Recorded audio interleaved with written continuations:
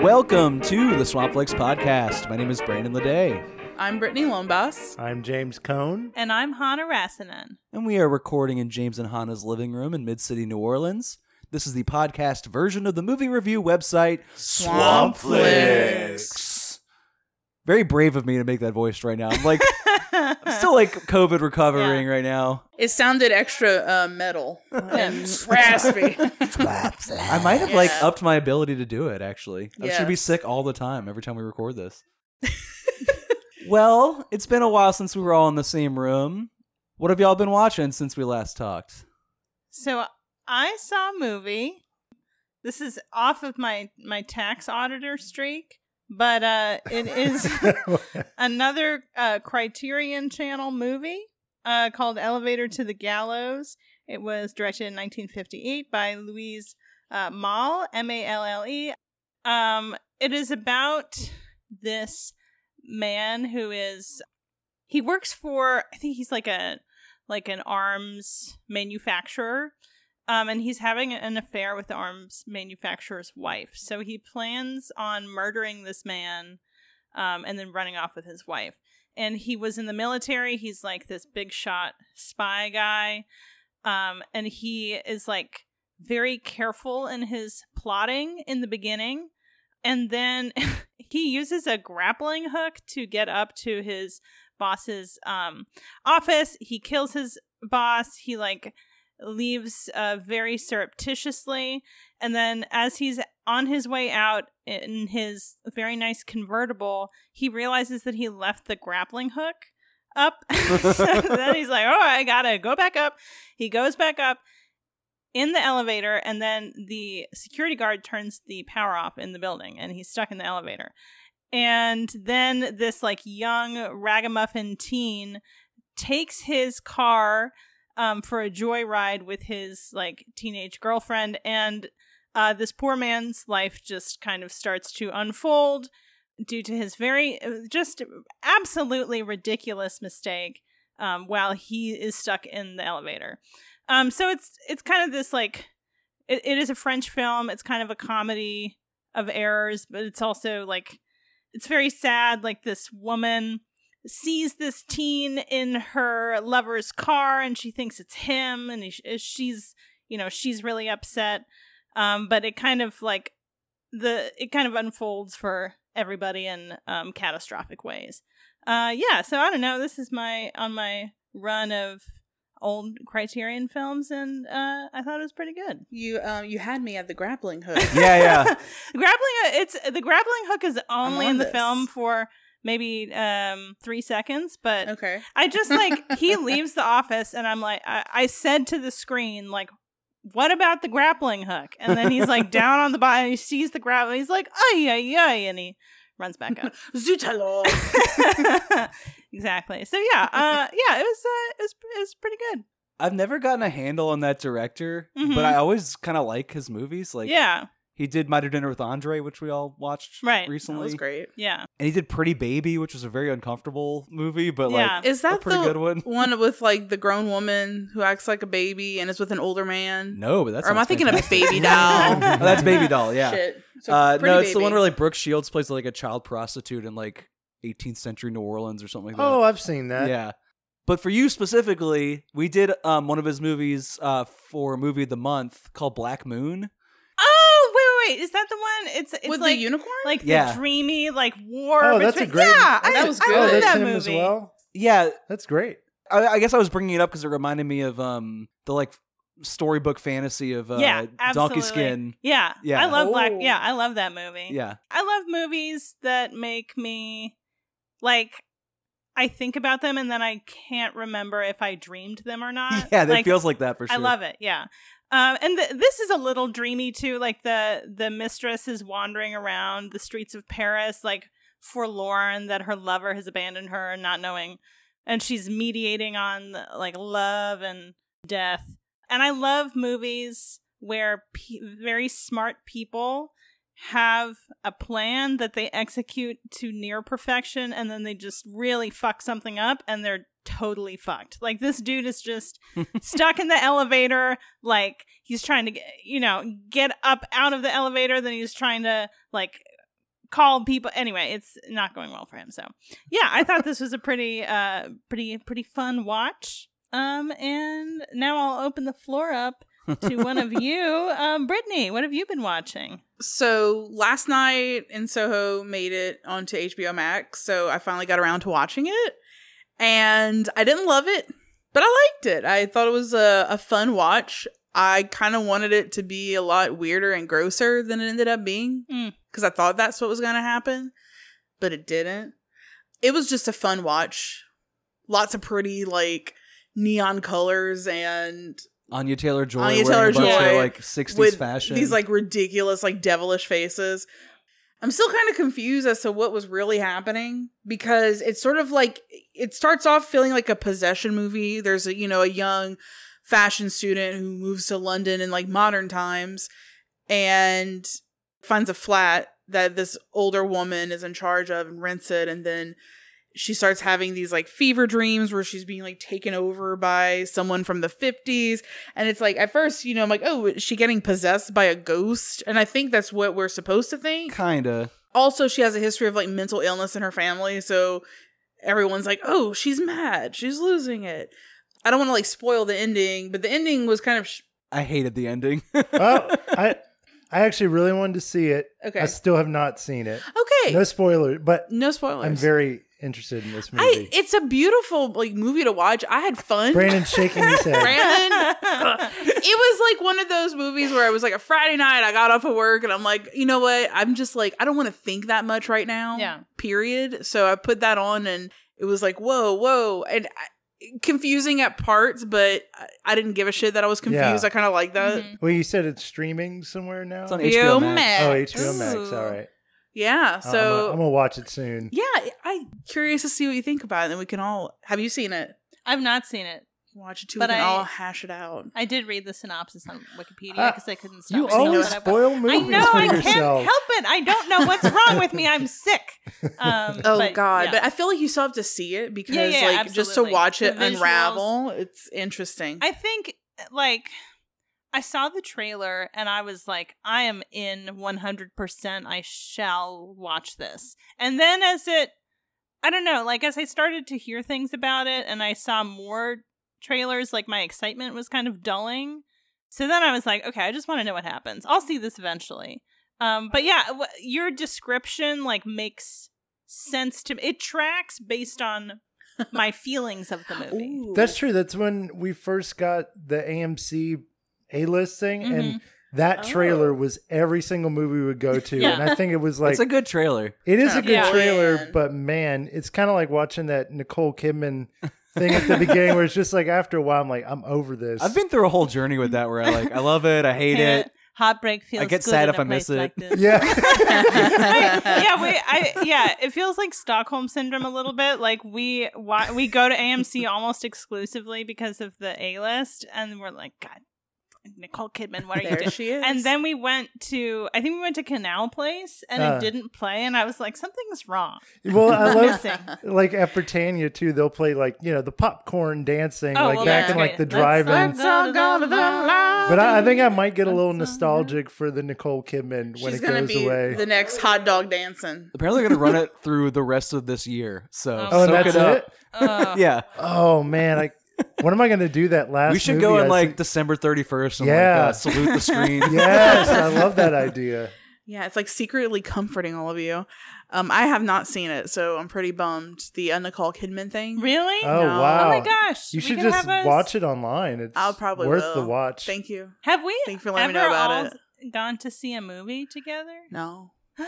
I've taken all of you individually to see movies, but maybe not, We've maybe never not as a done group. a group. We've never Yeah. done like a Swanflix movie viewing in a real theater. Yeah. Sounds like an episode concept Oh, to that'd me. be- Ooh, I like That'd it. be wild. We could also just go for the Nicole Kidman part And then bounce. Yeah.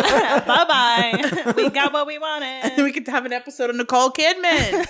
So, well, James, what have you been watching? So I've been watching a lot of noirs. Oh, I'm just on a big noir kick. Because Criterion has like a whole whole bunch, and they recently have this series of movies called Noir in Color. So like later noirs, like from the 50s, early 60s. And probably the best one I've seen recently was this movie called Bad Day at Black Rock. And it stars Spencer Tracy, pretty famous actor from that time period. I think we talked recently how we don't like Westerns. We all kind of, and this is like a noir Western, and it's really cool. So basically you have this little town of Black Rock, seems to only be about 20 people, mostly brutish men. And Spencer Tracy just like comes off the train, and immediately everyone is suspicious. Like, what the hell is this guy doing in there? He's in a suit and he's got one arm. Like, he's obviously in like World War II, has just let out. So you can kind of assume he's a war veteran. And he just starts snooping around like, hey, what's your town's deal? Like, what you guys doing here? And everyone is basically trying to be a cowboy with him and like intimidate him and bully him. And the first part of the film is like, I love that noir kind of dialogue where everything is like double entendres. And you slowly find out like he's going to investigate this one guy, a Japanese farmer that lived in the town and has went missing. And the town essentially decides we need to kill this guy before he discovers what happened. Oh my God. And the movie ends up basically being an indictment on racism against Japanese Americans during World War II. And it's like a really in-your-face political kind of message wrapped up in this like really sweaty noir. And it's a really badass movie.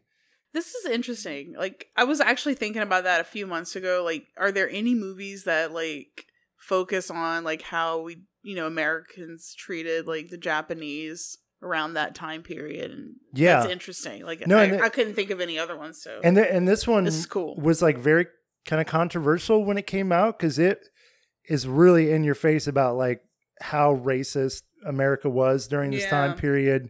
And once you find out what these townspeople did to this man, basically after the bombing of Pearl Harbor, it's messed up. And Spencer Tracy is great and cool, and he's beating people up with one arm and getting in car chases with his one arm. And I don't know, if you're into noir and you want to see kind of a modern Western take on it, this is a pretty good one. So check it out. Sounds cool. Yeah, it does sound cool. What about you, Brandon? What you been watching? I feel like I'm in my like hater era right now. Like I've been looking at like movies that are like out of the theater, and I'm just not feeling anything lately. And I've been getting movies from the library and haven't been feeling those either. I got a whole stack 2 weeks ago, and I didn't watch a single one. And I had to return them a week later. I felt so much shame. I guess I'm going to bring up the thing I liked the least, but I thought was the most interesting that I've seen recently, which was something that James and I saw the trailer for when we saw Jackass Forever. The Foo Fighters film, Studio 666. Oh, yeah. Looked like a fake movie when we saw the trailer. We're like, how is this real? And it actually played in theaters. It is a fictional piece about the Foo Fighters recording their real life 10th album in this like studio that has a history of being haunted in real life.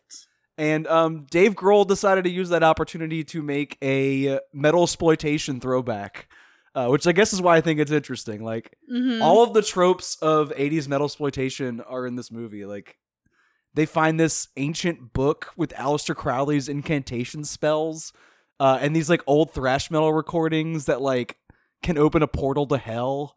The demons in those like old metal recordings inhabit Dave Grohl's body, and then he starts murdering his bandmates, which is a little weird because one of the guys actually died in real life this year. And like, oh, sick.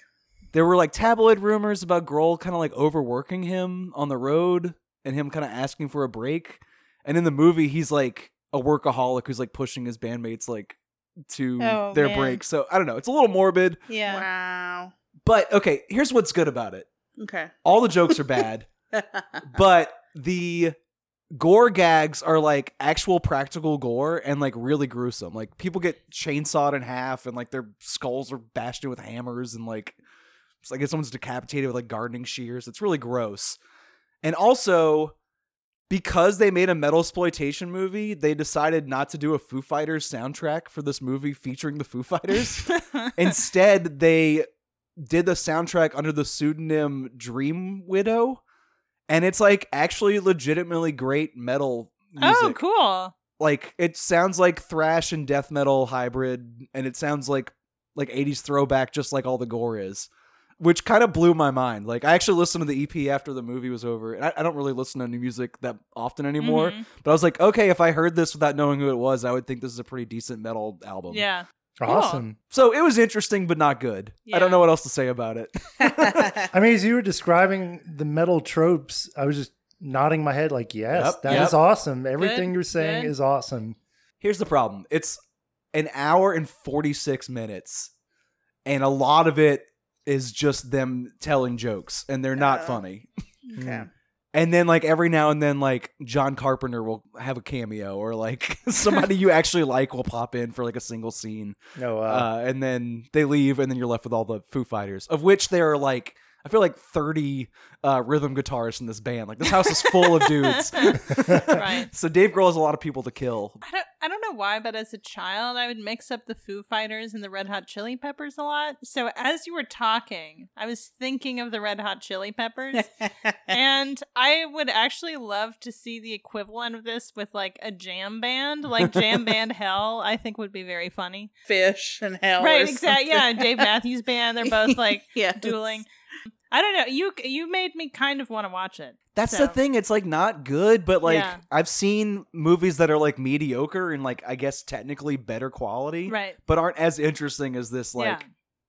you know piece of shit. And, it was funny you mentioned the Chili Peppers because I was thinking those are the last two like stadium rock bands Right. that still make money right Yeah. now, and I think they've actually also recorded an album at that same haunted house in real life. Oh, really? Yeah. Okay, maybe that's why I was. Yeah, so they're all tied up together. Yeah. I don't know. It might as well have been the two bands like killing each other on screen.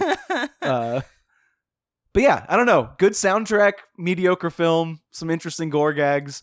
I just think it's kind of cute that they spent all their like dad rock capital making Right. like this like dead genre that we watched.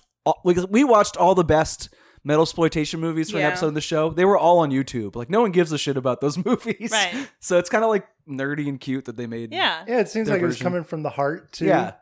Yeah, they probably were teenagers getting stoned and eating pizza when those movies were Right. like a legitimate thing, and now they're like, hey, we can make a movie and distribute it because we're millionaires. Let's make one of those. Right. You could say they brought it back from the dead. Yes. Yes. Spending their money wisely. I have no transition for this. I don't know if it's like brain fog from like Yeah. the COVID recovery, but like I cannot Let's jump see. from Foo Fighters to No. Charlie Chaplin. No. But Charlie Chaplin probably could because he's a very dexterous fellow. Yeah. Ooh, that's a good Yeah. transition. I really tried my best. But yeah, we're going to talk about Charlie Chaplin. We're going to talk about a bunch of gags and goofs, lots of wiggles, and a little bit of politics as well. And all that's coming up to you right now. Even now, my voice is reaching millions throughout the world. Millions of despairing men, women, and little children. Victims of a system that makes men torture and imprison innocent people. To those who can hear me, I say, do not despair. The misery that is now upon us is but the passing of greed, the bitterness of men who fear the way of human progress. The hate of men will pass and dictators die. And the power they took from the people will return to the people. And so long as men die, liberty will never perish. So I was inspired to pick this topic because on the last full podcast we had, we were talking about Tommy Boy and Dumb and Dumber. And so I was trying to think of the comedies that we watched when I was growing up.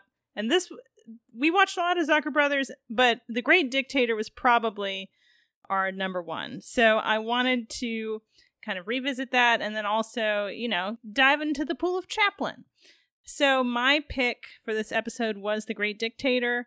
It was directed in 1940 by Charlie Chaplin. He directed all of these movies. He is the star of all of these movies. And The Great Dictator is just a satire of Nazi Germany during the late 30s and 40s when Hitler is attempting to conquer the world. It is pretty, like, slapstick. I think the thing that was hardest about this movie for me now is, like, he's making such a joke of Hitler and everyone around him, and it was made during a time when they did not realize, like, how horrific the Nazis were and the depths of evil that they were going to. The original trailer is really over the top with that, where it's like, you know, Himmler kills people like this, and Charlie kills people with laughter. I was Right. like, oh no. No. Yeah.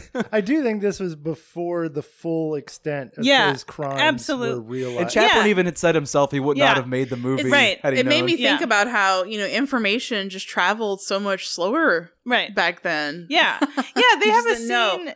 Well, I can get into it. So basically the story starts out with this man who is a barber played by Chaplin. Chaplin plays the stand-in for Hitler and a Jewish barber.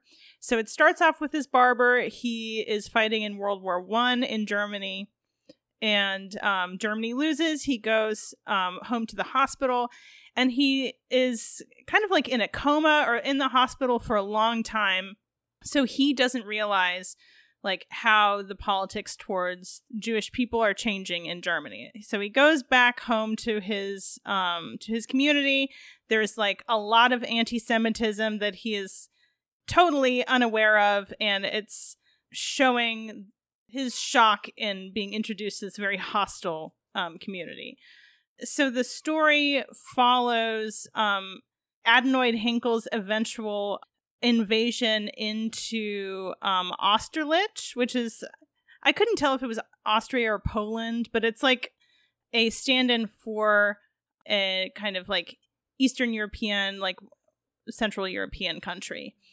So it just, the movie kind of flip-flops between Adenoid Hinkle and the Jewish barber, as the Jewish barber is like falling in love in his community and trying to protect his people, and Hinkle is getting more and more violent.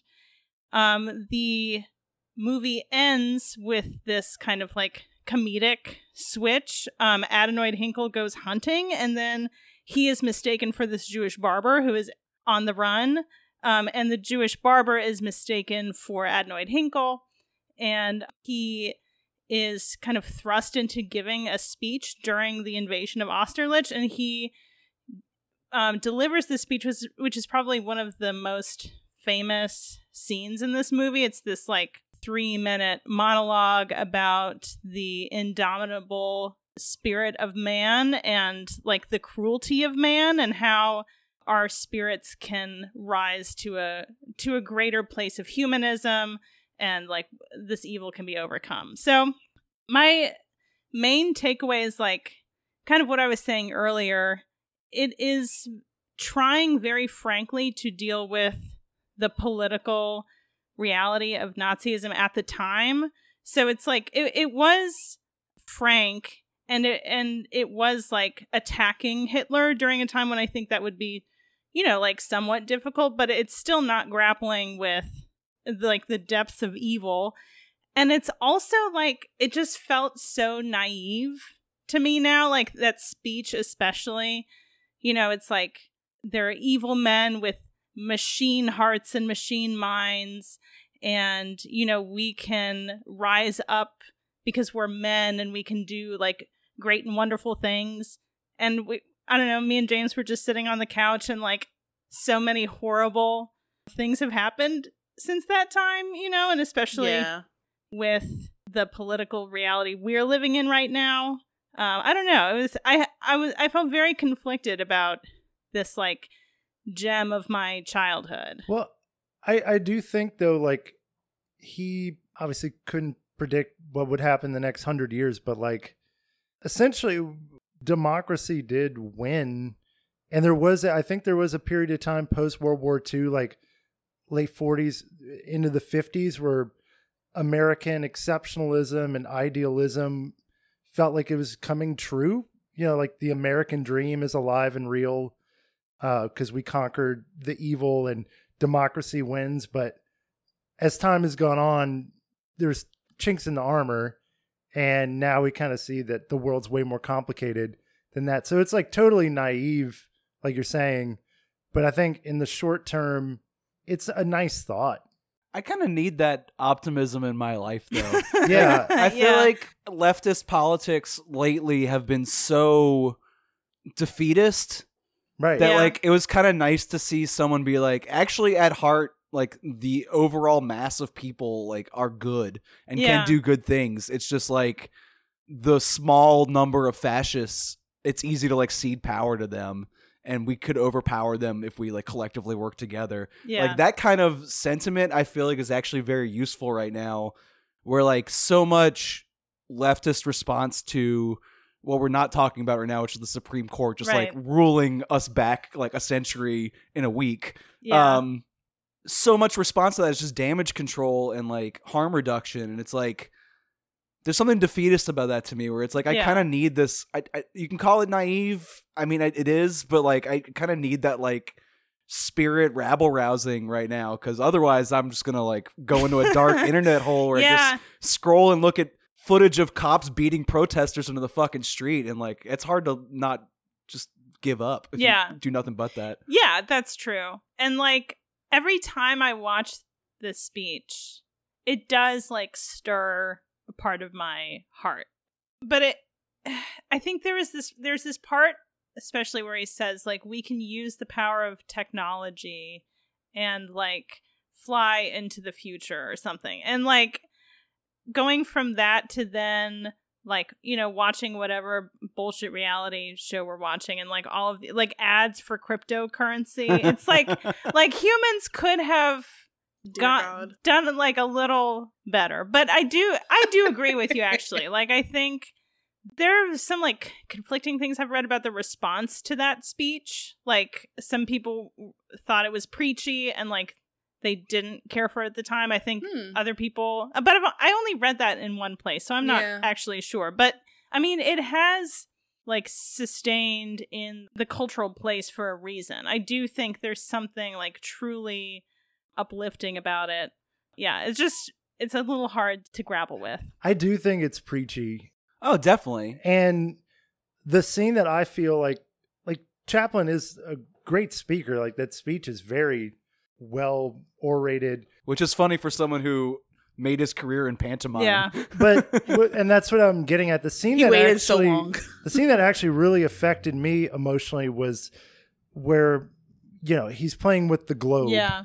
And he's doing this like these beautiful ballet movements with this giant globe, and it's, you know, an obvious metaphor for the way that like powerful men use the world as their like plaything. And that to me was working more at Chaplin's strengths, which is like pantomime. And the scene at the end is a little too in your face preachy for me. Like I found that scene to be way more affecting and powerful. I like his anger. Like I like the like political anger, like just trying to like reach through the screen and like shake you awake at a time where like Hitler was basically like America was just uninvolved and like other. Well, some people actually, some politicians actually supported Hitler even at that time in the States. Like on an artistic level, I kind of agree with you, but it's in the way that like I have the most basic response to Chaplin. I'm kind of diffusing something here where like I think there's no way any of us could say anything new about this guy because like so much has been written and like discussed with him forever. But like I had never seen this one before. I'm very used to the tramp character from his early films, and watching the two halves of this where like half of it is him kind of halfway doing the tramp as the barber character, and the other half is him like going to this new later era where he was like doing speaking roles and like just kind of expanding his political rhetoric to being like very specific to specific issues. Right. Like my basic response is just like the silent stuff is funnier, but these movies are still good. Like I still liked the later ones, but like I'm laughing at the bits where he's shaving his girlfriend's face because he's like so lost in love with her in the barbershop. I'm not laughing so much when he's doing fake German gobbledygook speak. Right. Yeah. Like, it reminded me of like Alec Baldwin doing Trump, where it was like, it's funny in theory that the person he's impersonating would watch this and like hate it. Yeah. Right. But me sitting there watching it, I'm not laughing, and I just feel kind of like uncomfortable. I kept thinking of like all the like Sacha Baron Cohen movies. Yeah, what's the Dictator? Like the Dictator. Yeah. And that Showtime show that he had where he kind of disguised himself and brought all these politicians on. It was interesting because I've never seen this. I didn't know this movie existed. So just like watching like that influence. Oh yeah, and on like Mel Brooks and yeah, definitely Jojo Rabbit. Yeah. And like, to be honest, I just like didn't dive too far into the politics of any of these movies. Interesting. Just because like I just can't handle it right now. I was like, everything, like I'm like, just let it all fuck off and burn because I just want to watch this for all the goofs and spoofs, which was fun. Yeah. His body language is so interesting, and just watching this like little goofy dude like just flutter around the screen and do all kinds of crazy stuff was so much fun to me. Yeah. He's adorable. He is very so cute. Yeah, he looks like very pocket size. Like if Polly Pocket had a dad, it would be him. But I don't think these movies would be that interesting without the politics. Yeah, it's just I'm like, sure. Usually they're very broad, like slobs versus snobs kind of thing, where it's like he's like a destitute man of the people and has these like populist wins over aristocrats. And it's very easy for like that to translate to comedy. Like, I don't know. It's like him getting one up on rich people while he's like basically a homeless person. Right. Is very easy jokes. This is like more ambitious in a way because you were like calling out like a real life political figure and really getting into the details. Is this like, I can't think of an earlier film that, or maybe I'm just not thinking of it, that had one actor playing like two main roles like this. It's very Nutty Professor. This is his Clumps. Yeah. He's Clump. Yeah, I thought that was so cool. Yeah. When I was a kid, the first time I watched this, I was so confused. And I thought that it was the same person and he had like a split personality. So he was just that's actually, I mean, and then at the end, that's an interesting way to view it. At the end, I thought like, oh, he like came to a anyway, I was an idiot. No, but I think that's kind of interesting though, because when you were thinking deeply, that's right. Because thank you, it's Brittany. The good and the evils of man. Yeah, but it's just being visualized by the same person. That is like the angel and the devil on your shoulder. That is a generous rating of my childhood. And I love it. I do definitely prefer the silent stuff. I think after watching these four, all bangers, like all yeah. The other one, they're all the good. other ones we're going to talk about, which are two are silent and another talkie. But I just think it's so funny that Chaplin himself hated the idea of like talking films. Like he actively tried to avoid, like he basically had to be dragged into the modern era, and like I think he was proven right. Kind of with comedy, like at least the comedy I like is usually slapstick, silly, physical comedy, and you don't really need dialogue. If it's really good, if the actor can like pantomime and has physical talent, that to me is like the essence of what is funny. And so like the early stuff, the silent films capture that. The funny thing is that nothing we're watching today is early stuff. Like, no, yeah, this is like all late period Chaplin. He just like was so reluctant. But to, we like, are at an interesting time where it's that transition, right? From silent to talking. Yeah, like one is his last silent film. The next is like a mix. The transition. Yeah, this is his first speaking film. Ooh, I mean, we didn't do this purposefully. I think we just kind of picked like, hey, this looks cool. Absolutely. Isn't that wild? Yeah, it was really interesting for me to like, because this was the first Charlie Chaplin movie I ever watched. I think I saw Gold Rush as well and Modern Times. So like I wasn't inducted into his pantomime, but I just thought this movie was hilarious. Like, and it has some Zucker brother moments too. Like, there's a scene where he's like wants to call the Or no, the dictator of like Italy of bacteria is calling him, Yes. and his handler, Herr Garbage, says, "Oh, he can't come to the phone right now. He's a little hoarse. No, he's sick. You know, just like that." I laughed for like 2 minutes just being the age I am now. Like, that's totally my shit.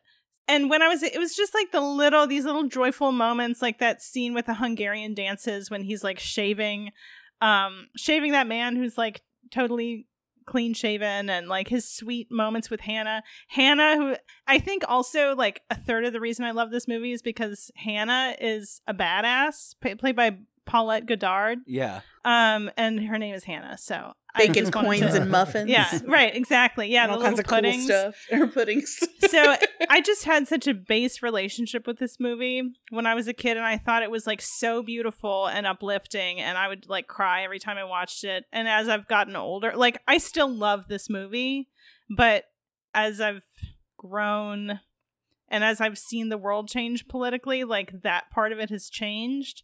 But you know, I love Charlie Chaplin's pantomime, but I will also always love this movie. And if you have, I don't know, everybody knows this is a pretty good movie. But I think it's like maybe my politics have gotten a little more cynical, but the core of like when he's doing the pantomime, that still connects with me and makes me feel like a child. Mm-hmm. Again, so that's again what I was saying. Like I like when he's not talking, but when you start to like overtly talk about politics, you know, you get a little cynical. But there's a childlike wonder to the Tramp stuff. I think there's like one way in which the politics are like bulletproof in the Tramp barber character's storyline, at least, where like the way that he comes out of a coma and everyone else has gotten used to these incremental fascist, like just ceding power to these like fascist bullies. And he comes out of the coma, he's like, why would I act like that? Right. Why would this rule exist? Yeah, exactly. It's a shocking affront to him. And yeah, he just completely like disregards the rules that everyone else is living under because he doesn't know about them.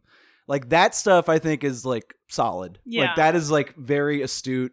And there are ways that like we've gotten used to fascism being part of like normal public discourse over the past like, I don't know, 5 to 10 years that I feel like a decade ago we would have been. If you could time travel from a decade ago till now, you'd be like, what the fuck happened? Nazis are just like in office now? Yeah. They just got a new haircut and call it the alt-right and now they're electable. I think there's something like very solid about that angle. Yeah, that's true. And that's kind of like the attitude he has throughout the film. And that is the same, like trying to shake you out of an attitude that he has at the end. It's like you can't allow yourself to become numb to this. Yeah, and I do think that is still potent.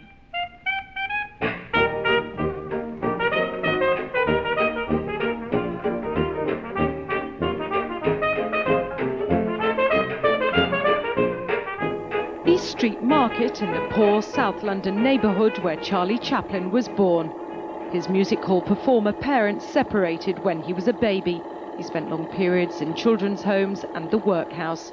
There's nothing to show that Charlie Chaplin was ever here. If the film world legend is to be believed, then maybe he wanted it that way. Up till now, it's been thought that he was embarrassed by his poverty-stricken roots.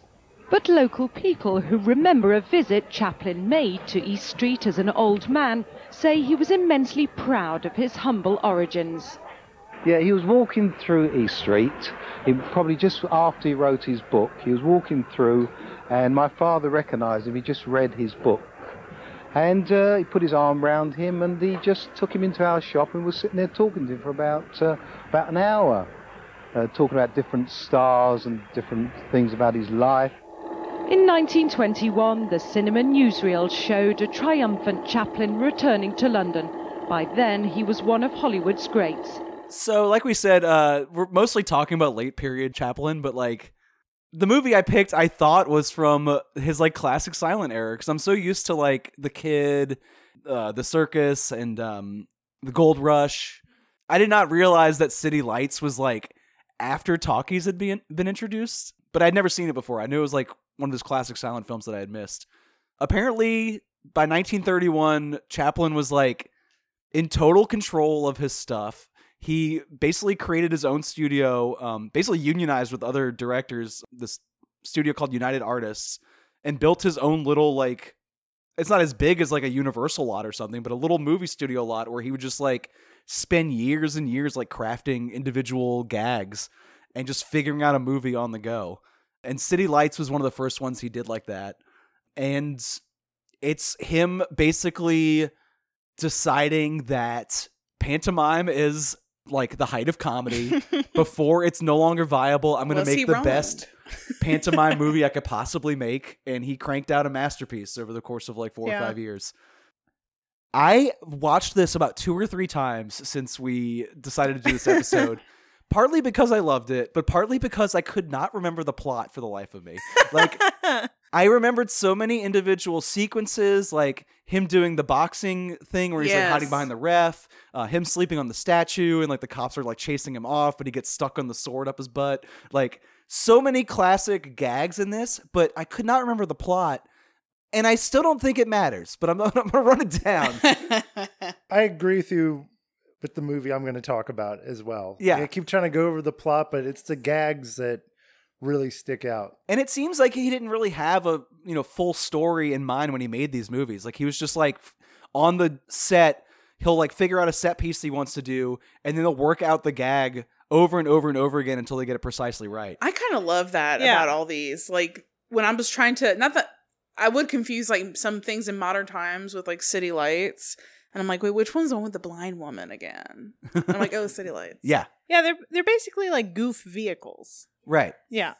Yeah, and the plot really is just driving him from one set piece to another. Right. In this one, he's the classic tramp character, meaning he just sort of like drifts from situation to situation. Sleeps wherever he wants to sleep. Wherever he can, not be hassled by cops and by newsboys. Right. His mortal enemy on the street. Damn newsboys.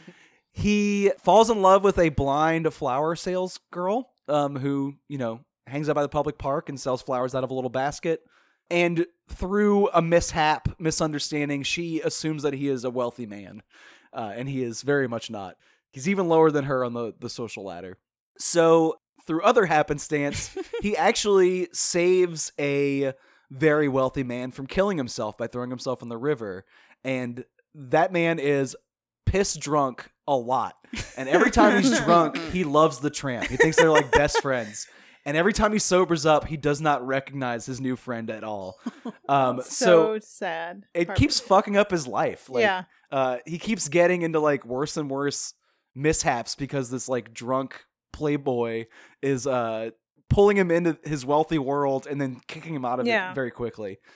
Through a bunch of different gags, Chaplin ends up like stealing money from the rich guy, giving it to the blind woman so that she can get surgery to fix her sight.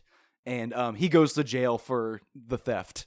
And at the end, there's this very touching reunion between the two lovers that honestly made me tear up. And I don't think that any of his other movies ever made me like emotional like that. And I think that's probably why it's really well remembered, because it has that final emotional wallop. But also I think it's just very well remembered because every joke is fucking hilarious. Yeah. I love the way that the flower girl is like filmed. She almost looks like angelic, the way that like there's this interesting like blurriness that surrounds her where she feels like a ghost sometimes. It's like Vaseline on the lens, yeah. Oh, okay. But yeah, I thought that was really cool. So that's like, when I think of this movie, I automatically like just think of that. And it's very like, I don't know, her like Art Nouveau look. It's pretty cool. I just think of drunken shenanigans. The box. I always think of that boxing scene. I love the drunken shenanigans. Yeah. Every time he gets like rip-roaring drunk and he's like, oh, my friend. Yeah. Just like rolling him around in his convertible. He's basically like pouring liquor directly down the tramp's gullet. And Chaplin's got this like thing that happens when you get so drunk, but you're like confident that you have this. Like, you're too drunk to be in public. You're like, I got this. And then you like immediately fuck up. Yeah. Like, he thinks he's eating spaghetti, but he's actually eating like the string on a balloon. Right. In a restaurant. Stuff like that. And all the jokes are set up that you see the punchline coming from like a million miles away, and the humor is you watch him avoid falling into the pitfall, Yeah. and then edging closer to it, and then going further beyond like where the joke should end. It's all just masterfully crafted, like, And then the physical guy gags. comes up and he's 8 feet tall. Yeah. And I love the like precariousness, like where he's trying to save the drunk man from falling into the water, and when he's always on the edge of like falling off of a ledge or something. Yeah. And in that scene and the boxing scene too, there's like a repetition of it is like a choreography. Like you'll see kind of the same movement done multiple times, and then there's like a flourish of something different to kind of like catch your eye. The boxing scene, So funny. So good.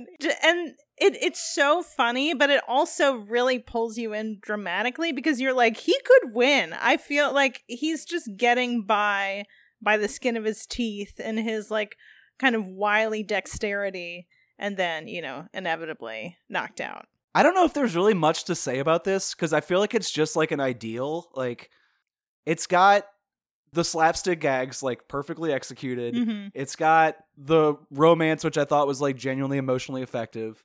And then it's got class politics in that these two poor people are like having to make a life out of the crumbs that fall out of this rich man's pocket, and he just treats them as like playthings. For whenever he wants to have a good time. Yeah. But those are the three elements that are like so essential to like Chaplin's great works.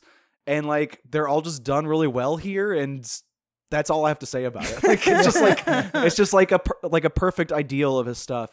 I don't even know if it's my favorite movie of his, but I feel like if you're going to sell someone on like what the Tramp saga is like, and like what it is at its best, like this is a pretty good ideal. Yeah. My favorite film is actually the one that James picked. Well, and you know, I agree with you about City Lights maybe being the one you would want to show someone who had never experienced a Chaplin before, but I think I enjoyed Modern Times, the movie that came out after, the most out of any of the ones we're going to talk about. So it actually, he, I guess, was on this tour after doing City Lights, and it was a big success. He went around the world and talked to some very influential leaders like, you know, Winston Churchill and Gandhi, and really, I don't want to say got radicalized, but he definitely started to form really strong political opinions.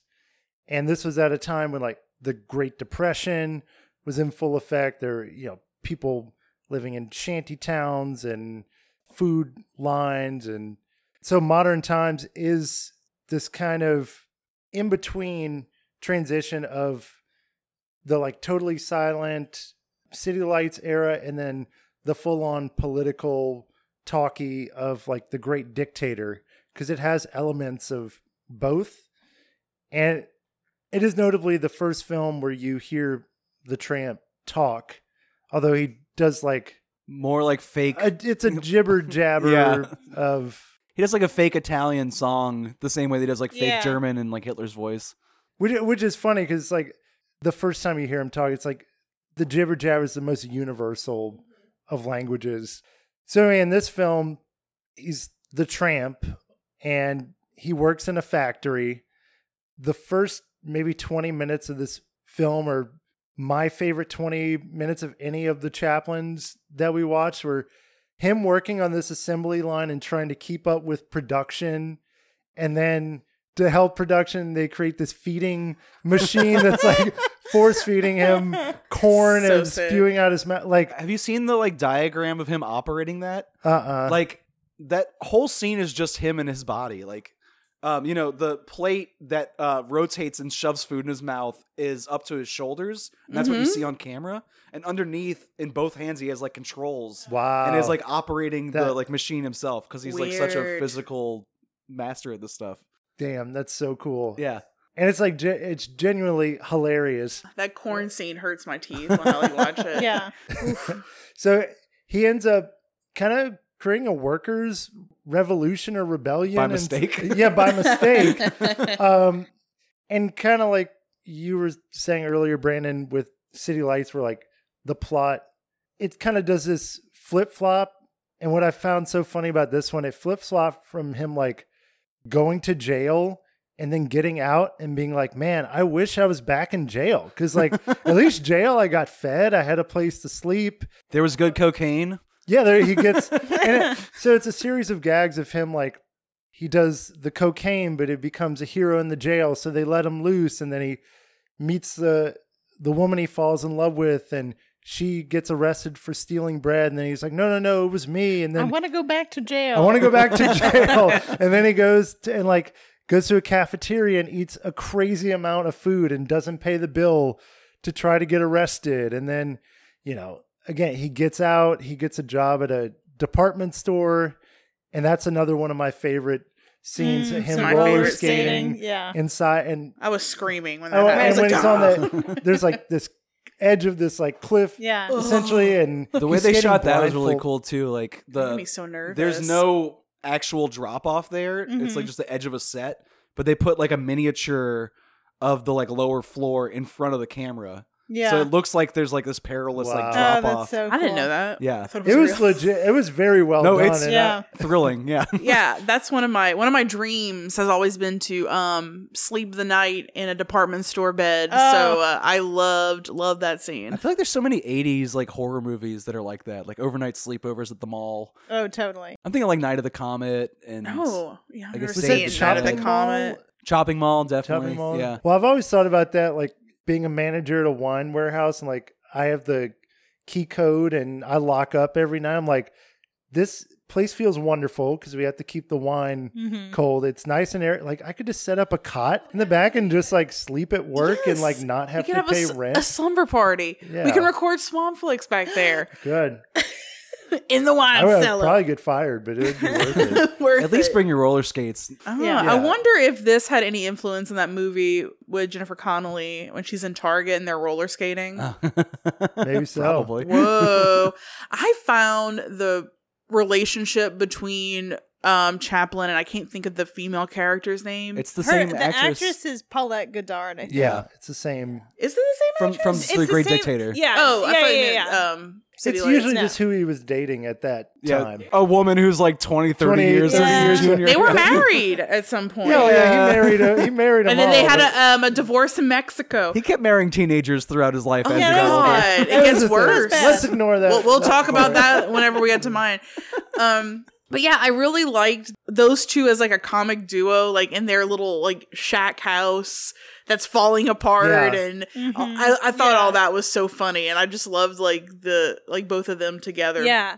I like them together because in City Lights, she's like extremely passive. Yeah. And I feel like Paulette Goddard in this film and also in The Great Dictator, she's like kind of not like on equal footing, but she is just as much an active participant as he is. And a rebel, yeah. Yeah, she's like stealing She shit. steals and- the screen too. Like there Yeah. were times where I'm like more focused on her than Chaplin because she's kind of got a bigger presence. Oh my god, she's totally magnetic. Yeah, and that's where, for me personally, this one exceeds City Lights as well. Like, I think the romance is more nuanced, and I love, they're imagining the American dream. They have this nice house and come home and I'll cook dinner for you after a long day's work. And then you see the reality of when they finally get a home and it's one of these shanty houses.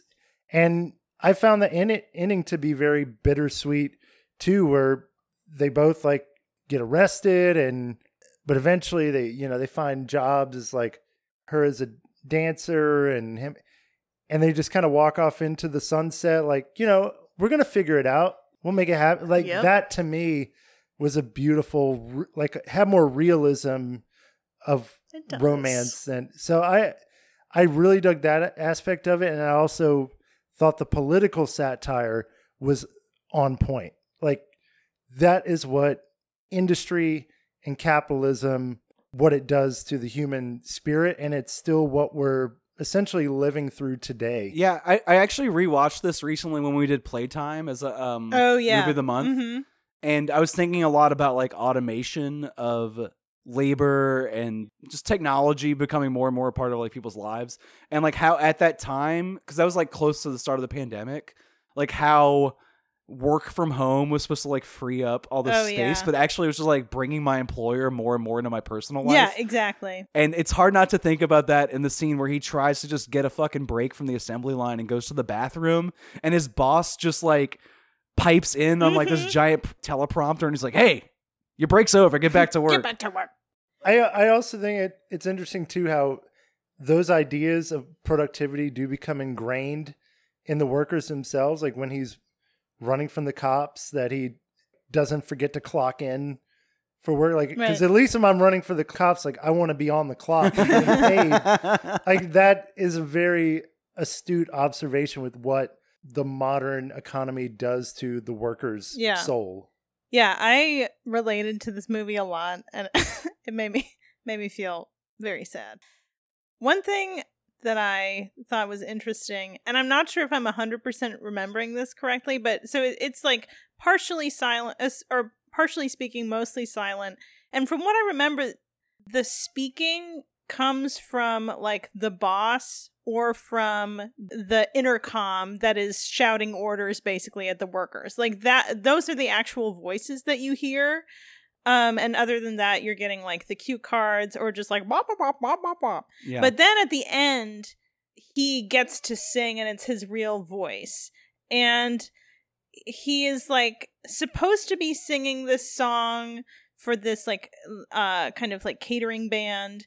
And he does this like silly little Italian song, and everybody's like really enjoying it. And his employers eventually they're like, everybody loved you. You were great. But it felt like a little rebellion of humanism. He's like doing this sassy little dance and everybody loves it. And I don't know. I just thought it was interesting that like nobody gets a voice. Like none of the workers get a voice until the very end. And I thought it was a really touching, like sweet moment of humanity amidst the automation. Yeah, that restaurant is alive. Those machines are not alive. Right. Yeah. Exactly. But they are kind of beautiful. Like, yeah. The set design, especially in the beginning, is when he's going through the gears. Yeah. Oh yeah, it's so cool. It is pretty. That was another thing I was thinking about. Like, I don't know, a lot of the middle part, like when he's in jail, when he's in the restaurant and things like that, you could insert into any Chaplin movie. Yeah. I'd actually kind of half remembered the shack he lives in with his girlfriend being in a different film. Yeah. I don't know if it was like the kid I was picturing, but like those machines are like what is visually distinct about this, because he gets the same job back later in the film. Yeah. But I was thinking about how relatable the labor stuff is, but like now I have to do this same shit in a cubicle with no flavor visually whatsoever. At least these machines are like very beautiful to look at. Yeah. I almost get the sense that he wasn't like 100% against technology. And no. It's more like if we can use the technology to do a lot of good, but there is this tremendous downside if we do it improperly. Yeah. And I think, unfortunately, like, again, he couldn't foresee the future, but we chose the wrong path. Yeah, and the majority of machines are owned by wealthy people that use them to like create more efficient systems for themselves. I had one other point I wanted to make, which is that I think Chaplin composed a lot of the music in these films too, and really? I think this is the film that has Smile, which I didn't realize was composed by Charlie Chaplin, and so it was like blah, blah, blah, blah, blah, blah, and I was really confused, but yeah, he composed this like absolutely iconic, pretty talented guy. Yeah, to be directing and on camera and doing the music, like a little bit of a control freak, but yeah, absolutely. That's what a filmmaker has to be, I guess, to like get a distinct vision across. Does he? I mean, I think this is like the auteur theory idea of what a filmmaker one of the earliest auteurs around, like to have that much control over the final product without a studio dictating what to sell. I mean, I watched the little Criterion essays about Chaplin before we did this, and he would have one scene where they would rehearse it 300-400 times. And I get that like you want perfection, and he was a perfectionist, but man, that sounds pretty awful to work for someone like that. And that's like you hear of so many great directors who treat their actors like shit. And so it seems like one of the first examples of that idea of what an auteur is. But it's hard to argue with the results, baby. It's pretty. Well, that's how I think about Movies it. are good. Most auteur, like modern auteurs, I like their films. Yeah. But then you hear these horror stories about how they are on set. This hasn't really come up lately, but I've been thinking a lot about how people think about auteur theory, and like a lot of people are pushing away from it now, where it's like, actually movies are a collaborative art where it takes 300, 400 people to make even the smallest movie. Yeah. It's like no one's denying that. It's just saying that there is someone who is wrangling all those Someone people has and to getting be a in clear charge. personal vision across, despite how many moving parts it is. And like, he obviously had... He was managing it. Yeah. He built a little city pretty much, like in a suburban neighborhood in Los Angeles, and like basically created little worlds inside of it. Like all these images, especially from City Lights in modern times, are like on the same lot where they just rebuilt sets on the same like studio stage over and over again. It's pretty fucking incredible. Yeah, that's wild. Yeah. I mean, I could do it, you know? Yeah. Yeah, easy. I mean, it would be easier if you were born into wealth and with a father or mother who were already in the industry, Right. which is how most people get a chance to exert that kind of control. Right. But was not how Charlie Chaplin got. He was Yeah. like, which is amazing as well. Yeah, he was like born in like workhouses and like did like vaudeville for like the longest time before he got to Hollywood. Yeah, that's why I feel like this and The Great Dictator, like the political message is so salient because it feels like it's lived in. Like, Yeah. if you know what it's like to be hungry, then you know about food lines and the sort. And eventually America got so communist spooked around that time that like, even though he never declared himself a communist, like they couldn't handle his politics. Oh, he was like investigated by the FBI. Right. Yeah. Yeah. And chased out of the country. Yeah. And that's basically after The Great Dictator, he had to make movies in Europe. Yep. Because the American press would like not leave him the fuck alone. And that's a perfect segue to our next movie. Yes, it is. So the film that I chose, now I didn't watch any Charlie Chaplin movies ever in my life until we watched all these together. So I was just kind of poking through the list and I'm like, ooh, Monsieur Vidot. That sounds cool. Yeah. And that's what I picked. So this movie is sort of Charlie Chaplin. He's a little older and he is leaving his tramp role to become a dapper French lady killer. So he kind of grows out his mustache, lets his gray hair come in. And he talks in this one too. So Orson Welles sort of came up with the idea to create a movie about this real life serial killer in France who would murder wealthy women. And he wanted Charlie Chaplin to star in that movie. And Charlie Chaplin's like, this sounds cool, but I don't want you to direct it. If I'm starring in it, I want to direct it. So he gives Orson Welles like $5,000 and told him to fuck off. and told him to fuck right off. And then there's also some controversy where like Orson Welles is like, no, he only gave me $1,500. And like, I think there was like more promise to him apparently that wasn't given to him, but he gets like this like little credit in the beginning of the film. Yeah. So yeah, whatever, Orson Welles. So yeah, so I think Chaplin started writing this like more in the early 40s, and it took a long time for this movie to actually like get made because he was dealing with a lot of crap in his personal life, like kind of what we're talking about, like, you know, everyone's like, he's a communist, get him out of here, and let's investigate him and put him through hell. And his love life was very interesting. Like, he was dealing with this like paternity lawsuit. I can't remember her name, but there was a woman who was like, hey, we were together and I'm pregnant with your kid. And he's like, yeah, that's not my kid. And he like essentially tries to like get her arrested for prostitution in some kind of bizarre way. And I think they proved through DNA that it wasn't his kid. Right. But he still had to, but he was still had to evidence father wasn't the admissible child. in court, which is ridiculous. Yeah. It's crazy. Whatever, though. He's a millionaire. He can handle it. Exactly. Which is so funny because like, he's a communist. And I'm like, but he sure loves capitalism. Yeah. Love that money. Exactly. So, so that kind of prolonged this process. And then he married, I think, Uda, which is his like fourth and final wife. The final boss. Right? Final That's boss. Final wife. Which is so bizarre. She was 18 years old and he was 52. Oh my God. Okay. So it's super Ew. disturbing. Yeah. I'm like, this movie, Okey-dokey. I love the movie, but the more like I started like looking into like the, you know, the making of how it came to be, I'm like, I don't know about this guy. definitely doesn't sound that I see cool a pattern anymore. here. Yeah. Yeah. But he has a soft voice like Paddington, though. He seems like such a nice guy. Oh, but that makes it creepier Yeah, it's way to me. creepier, yeah. So, in this movie, he is a lady killer. He seduces wealthy women and kills them to then get their money, but he has a reason. Like, what's so interesting about this is Chaplin wanted to be like, well, what's the criminal's story? Like, is he just killing to be an ass? And no, in this case, from Monsieur Verdoux, he is killing because he has a handicapped wife and child at home, and they're going through the depression. So he's like, got to make money to support my family. So I'm just going to find rich ladies and marry them with a bunch of false names and Get him off and off him. and chop them up and get that money. I like how it's not consecutive. Like, he's got like different fires cooking. Right. He's got like different wives he can kill whenever he Yeah, wants. he kind of like goes through his little book. He's like, I love, like, this reminded me a little bit of The Honeymoon Killers, which is one of my favorite movies of all time.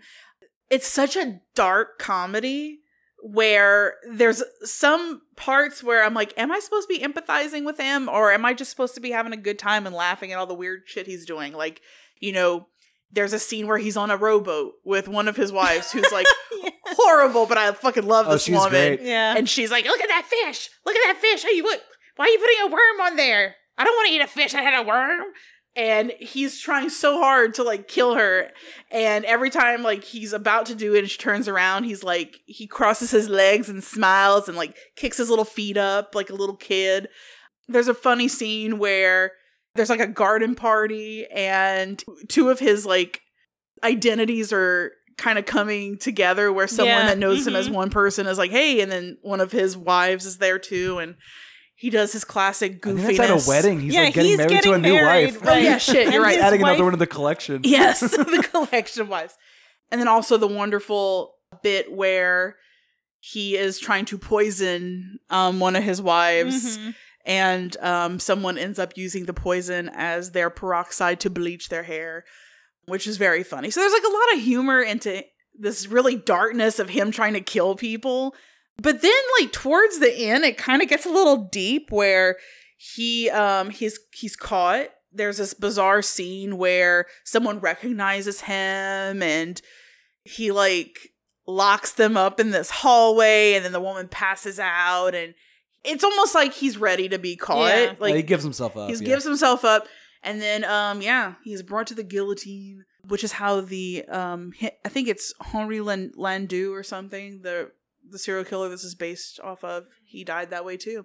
And he gives a big speech, like in a Great Dictator, where he like basically lays out the themes of his evil deeds. Shit. I fucking wish I would have wrote down what he says, but it's something like, it's something along the lines of like, if you kill a lot of people, you're a hero. Yes, like kind of like war. But if you kill individual people, then you're a villain. Yes, exactly. And it's basically him saying like, him killing women for their money is capitalism, and he was just playing the game that was dealt to him. Right. So this movie had a lot of controversy because he already had this reputation, and then I think there are multiple reasons people didn't like it, but a lot of it was that, we're empathizing with someone who's murdering somebody. But that's why it's aged great. That's why it's funny. That's what we're living in now. I mean, we've had shows and movies for decades, right? Which was kind of crazy to me. And I'm like, did this not happen before then? Like, I keep asking myself with these movies, I'm like, is this the first time? It's not even that far ahead of its time either, because like in the 50s, like post-war, there was a studio in England called the Ealing Studio, and they made comedies, The Lady Killers and Kind Hearts and Coronets, which are basically this movie revamped with Alec Guinness instead of Charlie Chaplin. Well, I think that's why. Didn't this movie did very well in Europe, but not well in America? I think it just has a European sensibility that was probably a little ahead of its time. Right. But those movies got way better reviews in America, even. Yeah. And it was just like, I love those movies. I even think Kind Hearts and Coronets might be like a slightly better version of the story, but like, he basically just invented that whole deal. Like, I don't know, like, it's ahead of its time, but like by a decade. Like, it's not even like that far ahead. Right. But yeah, like you said, it's kind of incredible how that anti-hero story is basically all there is in the media landscape now. But not only that, but also that kind of meta breaking the fourth wall where he talks directly to the camera. Like we talked about that in like Funny Games and stuff. Like, you are complicit in what I'm doing. You as a viewer. I, Tonya was very heavy with that. Yeah, like that maybe wasn't that ahead of its time, but watching it now is like, damn, that seems He was pretty scaring progressive. people. Yeah. Like, y'all yeah. are with me, turds. I do find him sympathetic in this sometimes, like you said, though, like, especially the way he has a softness for like stray cats Yeah, yeah, Oh, yeah. the little cat that he gets a sandwich for? and for the human stray cat, the woman who's like just Yeah, released from prison and right. decides not to murder her. I really like that scene. Yeah. Where he's like, he poisons her wine. He's trying to get her to drink this wine. And she was just released from prison, right? Right. And then so she starts talking about her husband and about love. And he like is kind of empathizing with her story. And then he's like, oh, I think there's cork in that wine. I'll get you a new glass. Like that. This is just riddled with like goofy, like he's trying to get his mistress to go to the bank and, convince her there's going to be rent, and that is just kind of like this little island in the middle of the movie that is anchoring it into something very sweet. Yeah, and like I guess when he visits his wife, his like actual wife at home, that's part of it too. He puts on a fet airs where he's like supposed to be this like high society, like social climber. But he's not. The movie like tries to pull that back a lot and show you like he's actually like near destitute and like desperate and has an affinity for people who don't have this wealth in their life. Yeah. And like wants to pull them up with him by Yeah. playing the game. And Yeah. gets very explicit about what that game is at the end.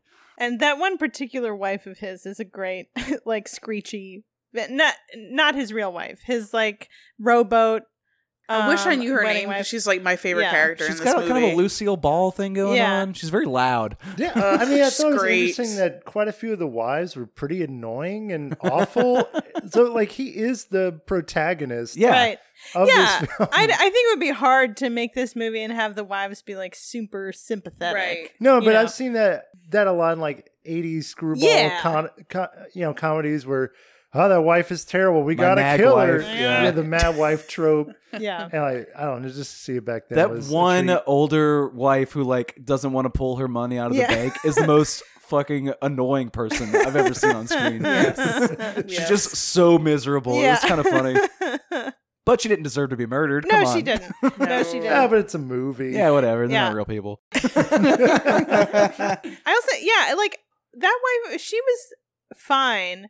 This other woman has this like, it's like she has this shrieky voice that gives her this indomitable shell around her, and he just can't kill her. And she's the worst one. I don't know. It just really tickles me that he actually never succeeded in that particular conquest. And her life is just objectively great. She's Yeah. like a drunken heiress whose Mhm. husband disappears for months at a time. And she Yeah. just like takes over every party she walks into. Yeah. Love her. Yeah. She's great. Fabulous.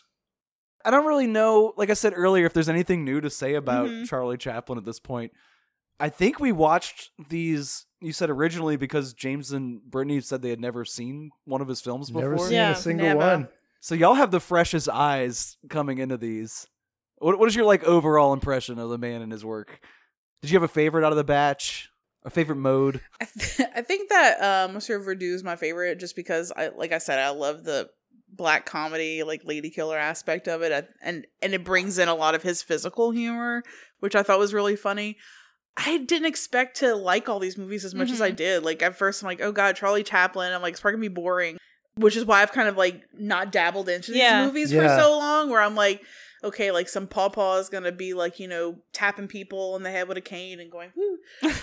And that's what we're gonna watch. But I had fun with all of these, and I don't know, I just think it shows like how smart he is with how he moves and how his fucking like facial expressions are so spot on. All of his mannerisms. Even the way, Yeah. the way Yeah, he it's moves so his cool. shoulders and the way he walks, like Yeah. every single thing about that tramp character. Or when someone's gonna beat the shit out of him and he just makes a cute face to like Yes. get out of it. It's like a cartoon. It is a definitely. live action Yeah. I think the thing that blew me away was like how timeless it feels. Yeah. Mm-hmm. It really feels like it would be funny 100 years from now, 1,000 years from now. And I like the films we chose because I know we didn't really get into like early stage, but that transition from the tramp into the talkies, into like the Verdot, like the end of his career where he was still taking the slapstick stuff and then kind of innovating it and making it darker and stranger. And I actually liked this one the second. It was pretty close to Modern Times for me. And then City of Lights was kind of a perfect little gem It is.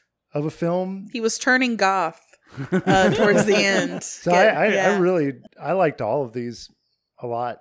Yeah, I think, and Brittany, what you were saying about like that you didn't necessarily feel called to watch them before this. Yeah. I feel that way all the time about like classic films from Yeah. this era. It's like for some reason I'm not convinced that they're classics because they are just as fascinating now as they were then. It's like, okay, maybe this is a classic because it was like really influential for its time. But like truly, I feel like you could just put these, and particularly the tramp movies, like you could just put this on at a party and people would love it. Like it is just fun and funny. Yep. So I don't know if anybody listening to this hasn't watched a Charlie Chaplin movie, then They're we're good. recommending it. Also, I don't even know if I should go on down this route, but it is interesting that like I have watched a lot of Buster Keaton, Who I don't get as much, to be honest. right? And that was an interesting thing. Having seen quite a few Buster Keatons and then watching Chaplin, I was like, oh man, I like Chaplin way better. And I think it's like he's willing to be the butt of the joke and to be goofy and just silly constantly. and and Buster Keaton, like the stunts were great, but it always seemed this kind of like trying to portray himself as like this perfectionist, and there wasn't like the sentimentality or the romance or the whimsical. No, it's just more like, I can't believe he pulled that off. Yeah. His whole deal. And so like, I don't know, Chaplin for me has so much more heart, and the politics of it are pretty awesome too. He started a revolution, and he also let a man pour whiskey down his pants for like 5 straight minutes. Dude, Just 3 come on. bottles of whiskey. That sums it up right Yeah. there. Next week on the show, we are continuing the streak of like Criterion Channel selections. I think it's gonna be like the 4th episode in a row. Wow. We're watching David Lean's Summertime, which I know nothing about other than that Katharine Hepburn's in it. And David Lean movies are usually very long. That's all I got. But it is summer right now, so maybe it's seasonally appropriate if nothing else. Lean into summer. There we go. Yeah. That's what we're titling it. Bye, everybody. Bye.